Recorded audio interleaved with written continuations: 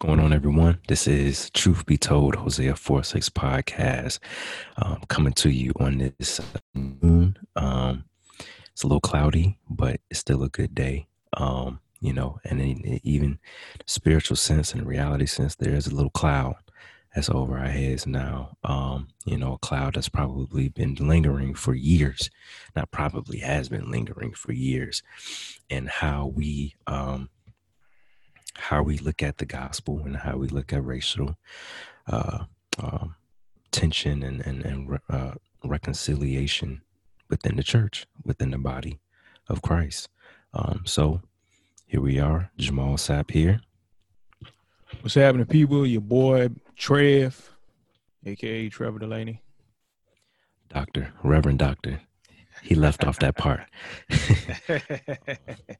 But yeah, man. So we have, what's his name? George Floyd. That's his name. George Floyd. George Floyd.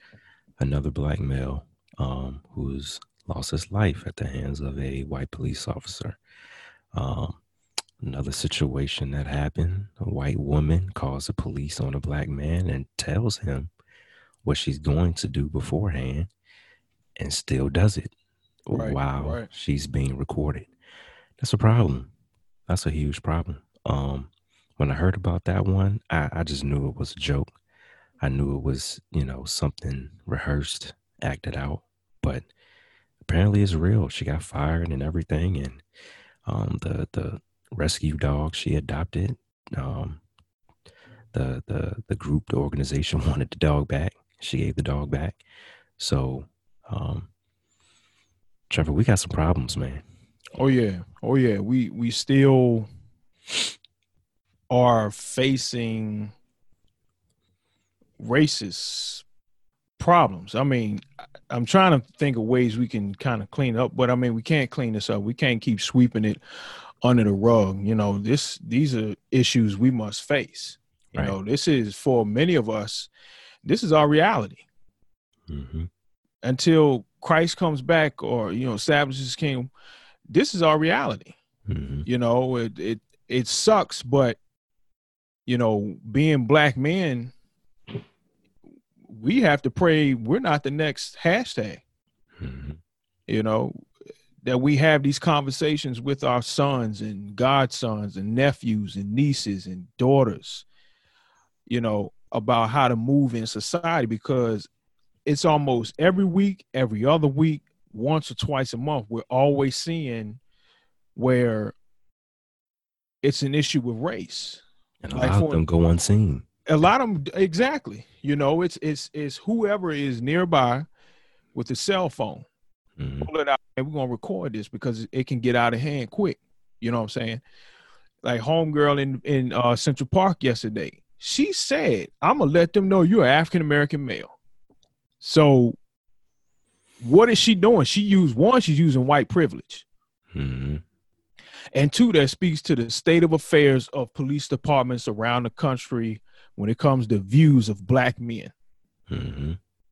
Well, because I'm a white woman, they're going to come to my rescue. It's going to be 15, 20 cops deep. You already know you guilty because of that. I mean, George Floyd supposedly wrote a bad check. That's what them folks in the store was saying was, oh, we thought he was writing a bad check. And so the man was already in handcuffs sitting down. Them sitting down, and they picked him up, and then, one thing led to another. It was three of them on him. And then the cop, now what we didn't see a lot of is just now coming out from another angle. We saw the one cop, white male, with his knee on his neck.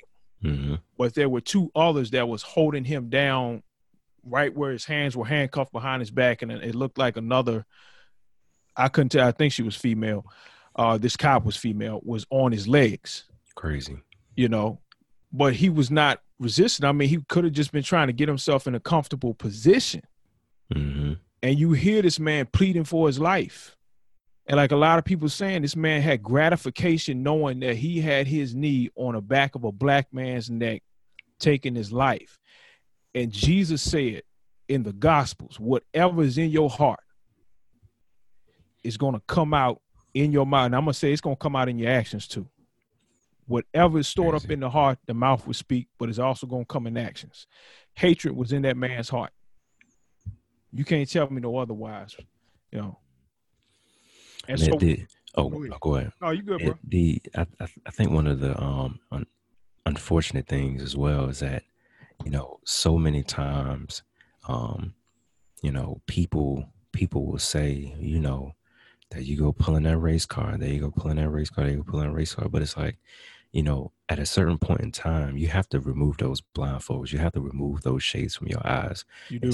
And see the bigger picture. For one, that's not something that you say to a black person because you don't have an idea of what we go through, what we experience. And even if there's a person who hasn't gone through some type of like blatant racist act, or, you know, they may have been, you know, just a product of prejudice, a product of some type of bias or stereotype, you know, you can't just throw that card out and say, well, here you go playing a race card, because it's different. It's right. different. You know, Right. There's a bigger picture to see. Oh yeah. You know, when you raised in that shelter almost, you know, you have those blinders up. But when you raise in a context like most black and brown people are, you know, you see how the system is not for us. You know, the racism just doesn't come in a police uniform. It comes when you're trying to get a business loan. It comes when you know, you're trying to better yourself in any type of regard. You always got somebody fighting you. You know, there's various other ways trying to apply for a job, and you know, here you are, a black man, and you got all these degrees, you got all the credential in the world. They would rather give your position to a white man who has a felony record. That's a known fact. You know, that's what we're fighting against. You know, we're just trying to make it. You know, we're trying to leave something for our children as well. But I mean, like, there's a book out talking about the new Jim Crow. I've been meaning to get and want to read that book, man. But, you know, it's true. It's that they've changed uniforms. You know, they changed them white sheets, white hoods, and they're putting on different uniforms, you know? And so it's sad. I mean, it's, I went to high school, man, you know, well-known high school around the area, very large population. Yeah. And just recently, man, this guy graduated. Of course, I didn't really know. I mean, we had like close 700 people graduate in my class, you know, large class. But this guy, police officer, was taken down because they found out he was in a white nationalist group. Wow. Yeah. And so that's what we going against. It's not, and this is, listen to me clear, this is not an indictment on all police officers, because we certainly pray for y'all. We thank you for your services. We love on y'all, you know, but these are the one, this is for the ones that, you know, have something in their heart against people of color. Like, what do we do to you? You know, I try to mind my business as best as I can, man. Right. Right. You know, but it's a problem when you have a cop car behind you and you got to literally start praying. Are you shaking like, man, you know, everything's running through your head, man. My tags aren't expired, man. My lights are straight. You know, you running through again, my tent too dark. You know, all this stuff starts going through your mind, because, you know, if he or she flicks them lights on and they, you know they got a black or brown person, you already know 5 more squad cars about to pull up. Exactly. You know? Exactly.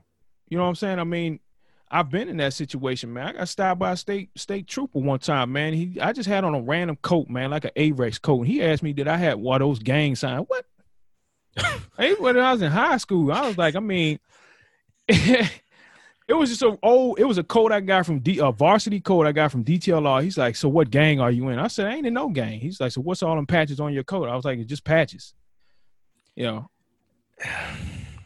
And that's stereotypical. Stereotypical. You know? It's sad, but that's our reality. You know, almost like trying to look for something to get on you or to put on you, something else to put on you. And I always think to myself, I wish I was a police officer. I wish I went into that field because maybe I just might have a better chance, a higher chance to walk away, unscathed, flash my badge. Hey, what's going on, brother? Yeah. What's two? Yeah. They just, they walk away and keep it going, but it's like, that's not my reality. So, I have to do what I can and the best I can. And I even think to myself, I have this mechanical engineering degree. I'm a father, I'm a husband, I own my own home, never been arrested, never even gotten a speeding ticket, man. Never even been written up in school, never even got a referral. But it's like, it doesn't matter how good of a citizen you are. No, it doesn't matter what your past look like, because of the fact that I look the way that I look. That's still what people see. Oh yeah, see at the end of the day. It's some memes, man, out there where it's like a little boy at a doctor's office and they're asking, what is this on my back? And it's a bullseye. He's like, I can't get it off. And so the dad has to explain to him what that is, hearing stories of, our grandfathers and fathers, great uncles, great uncles going off to war, fighting for a country and coming back home and being reduced to being called a nigga, a boy, spat on. And you just fought and put your life on the line. In some cases, these men were shot, but their rights are swept under the rug. I was talking to my wife and I was like, I said, you really don't have to talk to the cops when they stop you. I refuse to answer questions, but let's face reality. If you and I was to say that, they looking at us like we are uppity nigga. Let's be honest. They going, oh, what you talking about? What you got something to hide? They start pressing you, Exactly. So it's a movie, man. I think it's called The Hate They Give. Man, it's a powerful movie, man. That the father taught his children, what to do when cops stop you. I mean, it was a young age. He said, keep your hands where they can see them. Don't make any sudden moves, no nothing. But that's the kind of conversations we have to have in our communities for our children to come home. Because there are men and women out there that's looking to kill one of us as a badge for their secret clan or whatever they're a part of. It has a hatred in their heart. And my mind goes to John's epistle. How could you say that you love God, whom you've never seen, but you hate me, your brother, supposed to be your brother in Christ, whom you see on the daily or you see, but you hate me because of my skin color? I haven't done anything to you. It's unfortunate, man. It is. And that's where, the body of Christ needs to stand up. I mean, to my white evangelical pastor friends, you got to say something. You got to do something besides liking posts on Instagram and Facebook. There's some, it's not an indictment on those that are reposting this, but what is it so that you just repost it until you start having these conversations in your congregations on the most packed day of the week on Sunday mornings when we're able to go back because of coronavirus, which we need y'all to speak out. It's just like the Great Awakening in England when transatlantic slave trade was going on. A great revival broke out. And they stood up and they said, man, that slave trade is wrong.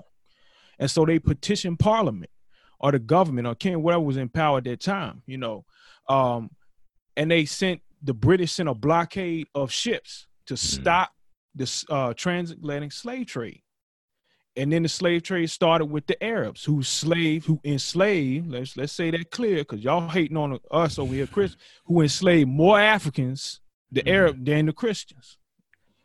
So they sent another blockade over there, you know. So, I mean, at some sense, you know, you got to feel one part of your body, or the body of Christ, aching. Exactly. If I break my bone in my arm, the rest of my body's going to feel. I remember, man, I was powerlifting, man.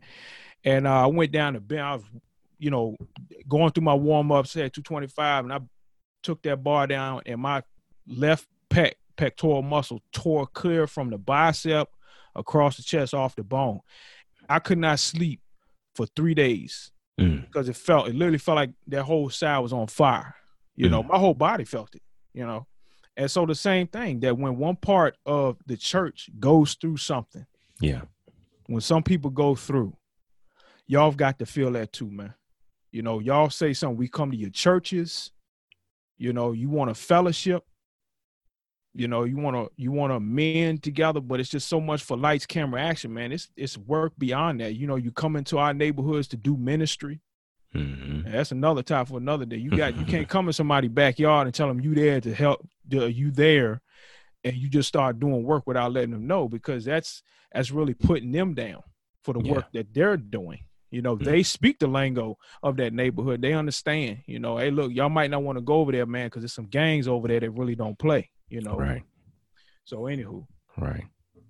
And, you know, to your point of what you were saying about, you know, when one part of the body hurts, the whole body, you know, feel it, or at least is expected to feel it. I sure feel it, at least. That's the, you know, that's the heart of Christ, or at least the piece, a part of the heart of Christ, is that, you know, you feel what other people feel. Yes. And I you know, you can see it in the scriptures. Jesus felt what other people felt. You know, he even though he was God in the flesh, he felt what other people felt because of the fact that he was God in the flesh. And he was able to see what people dealt with, and see how people were burdened with so much. And that was one of the reasons why the Father sent him, you know, is to reconcile all of his children, all of his creation back to himself. Right. And so when we look at it as believers, you know, we have to, you know, question ourselves, you know, in all facets of injustice, homelessness, yes, et cetera, whatever the issue is. Right. Where truly is your heart at? You know, where's your heart at? And one of the arguments, like when a lot of this stuff started to come to light, one of the arguments was, you know, well, we just can't focus on one group. We just can't focus on one group. And that's not what we're asking. That's not what, you know, what majority of Black Americans are asking or looking for. We're not looking for you to just focus on one thing. Right. But if you're going to focus on, you know, human trafficking, if you're going to focus on homelessness, you can't turn a blind eye to the other side. You can't, you know. And I really, man, you know, God bless everybody that does ministry in foreign lands. But sometimes, man, I'm gonna be dead honest, I think that some people use, and I'm gonna say this clear, you know, there's non-Black institutions that do missionary in Africa, and they use that as a point to validate, well, we're doing ministry in Africa. Well, what about the ministry here, man? You know, what about reconciliation, bro? You know, what about coming together? You know what I'm saying? I mean, it's just more so to do it for lights, camera, action, like I said. But, you know, we are part of y'all. Y'all are a part of us. There's no hate in us. Me personally, I can't hate. My maternal grandfather was white. You know what I'm saying? I got white by blood first cousins. You know, there's no hate in my heart. It's just a frustration. It's a righteousness or righteous indignation. You know, like Christ felt in Mark 1, healing of the leopard.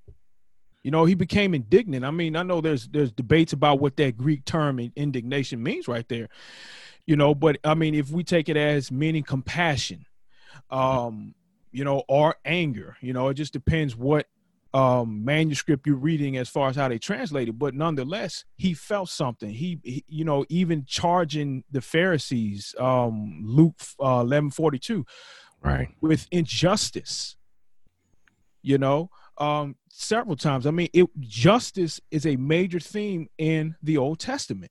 Mm-hmm. You know, and it's I was having this conversation with some people. I said, you know, I don't really, they asked me, well, why do you call it the Hebrew Bible? I said, I don't have a problem with Old Testament, you know, but I think that some people are trying to make the Old Testament irrelevant for a Christian. Now I said, no, it's very profitable to help us with our holiness, with doctrine and good theology, you know. And so with that comes having practices of justice, you know, because that's very important to God. Right. I never forget, man, and you know, this brother had a serious impact, man. This older man in the faith had a serious impact on why I took up apologetics. Ravi Zacharias, you know, rest in peace to him. I know he's at home praising his Lord and Savior that he so earnestly preached about with such conviction. So we're praying for his family from us at TBT Hosea 4:6. But he said, do you know why racism hurts so bad? He said, racism hurts bad. I'm paraphrasing him, because what you're doing is you're desacralizing one race to sacralize another race above that. And he said, race is very sacred to God. Very sacred to God. It's a reason why he made me a black man. Why he made me a descendant of a Native American, you know, of an Italian great-great-grandmother, Native American great-great-grandson, a descendant of my maternal grandmother who has Congolese and Cameroon ancestry. You know, I'm proud because all of them make me who the man I am, but my identity is in Christ Jesus. But I'm still not blind to the fact that I am a colored, you know, I'm a colored man. I'm a black man, you know.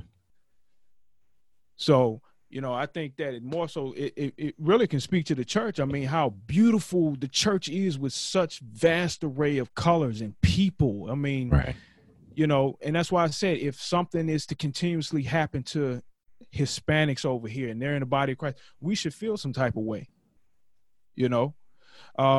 If even if shoe was on the other foot, you know, with our evangelical brothers and sisters, not just evangelical brothers and sisters, but our Caucasian brothers and sisters, something going on with them, we should rise up because we are in Christ, you know. Yep. So that's good, man. That's good. And you know, I think it's just very plain and simple, man. I think it's very plain and simple to see. You know, just like we said before, you know, for some reason there are these blinders, there are these shades over people's eyes, and you know, I'm gonna end my point with this. I like what someone said. I saw them say it on Facebook.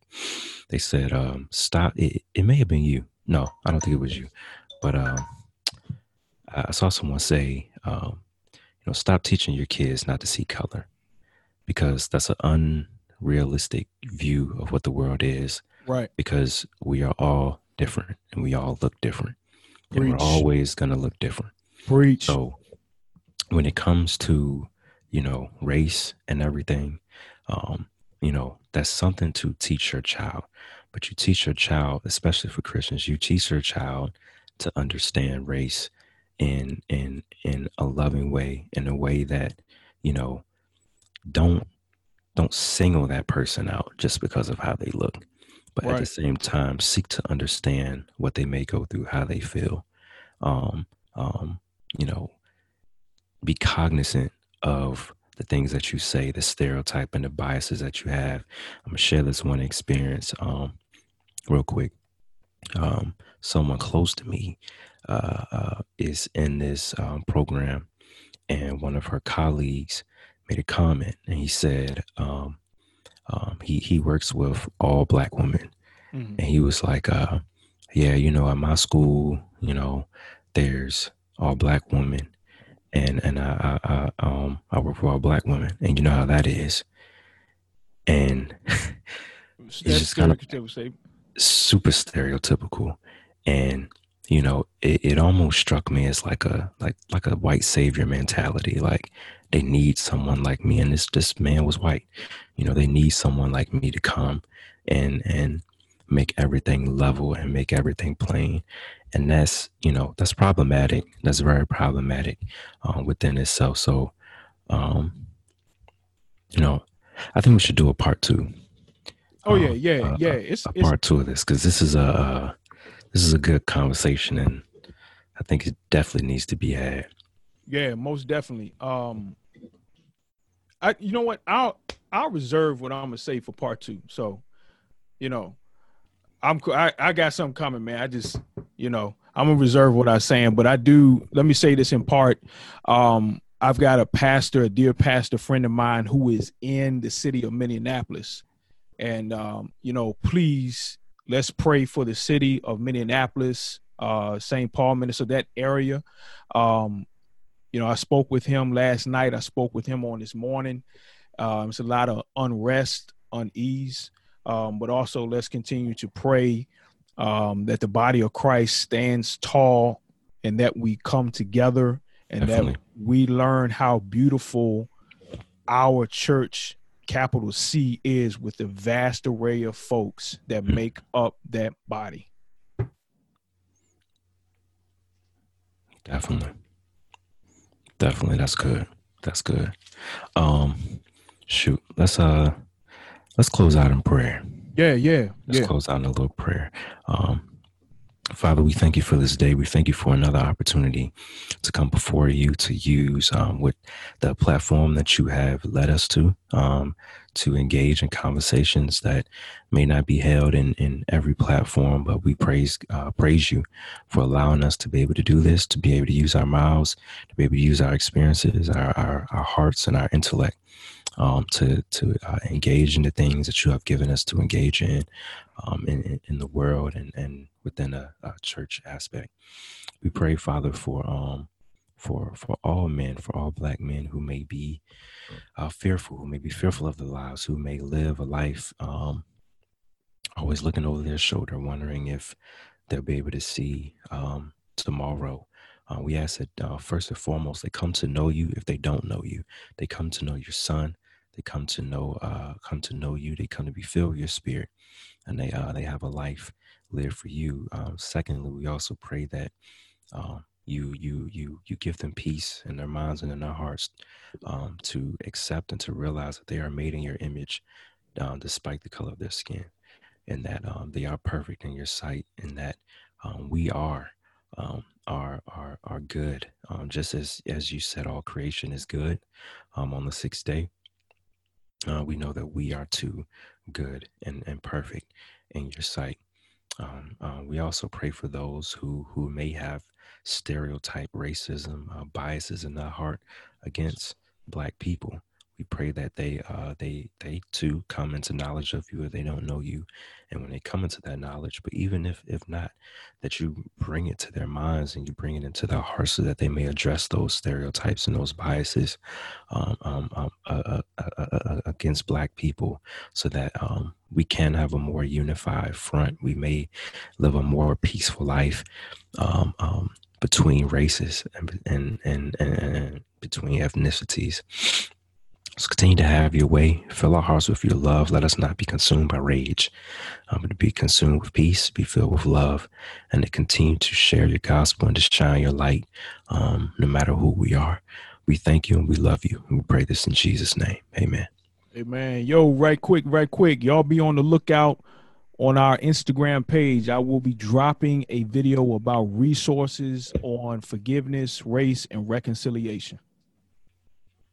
Peace. Y'all have a good one. Peace. Love you.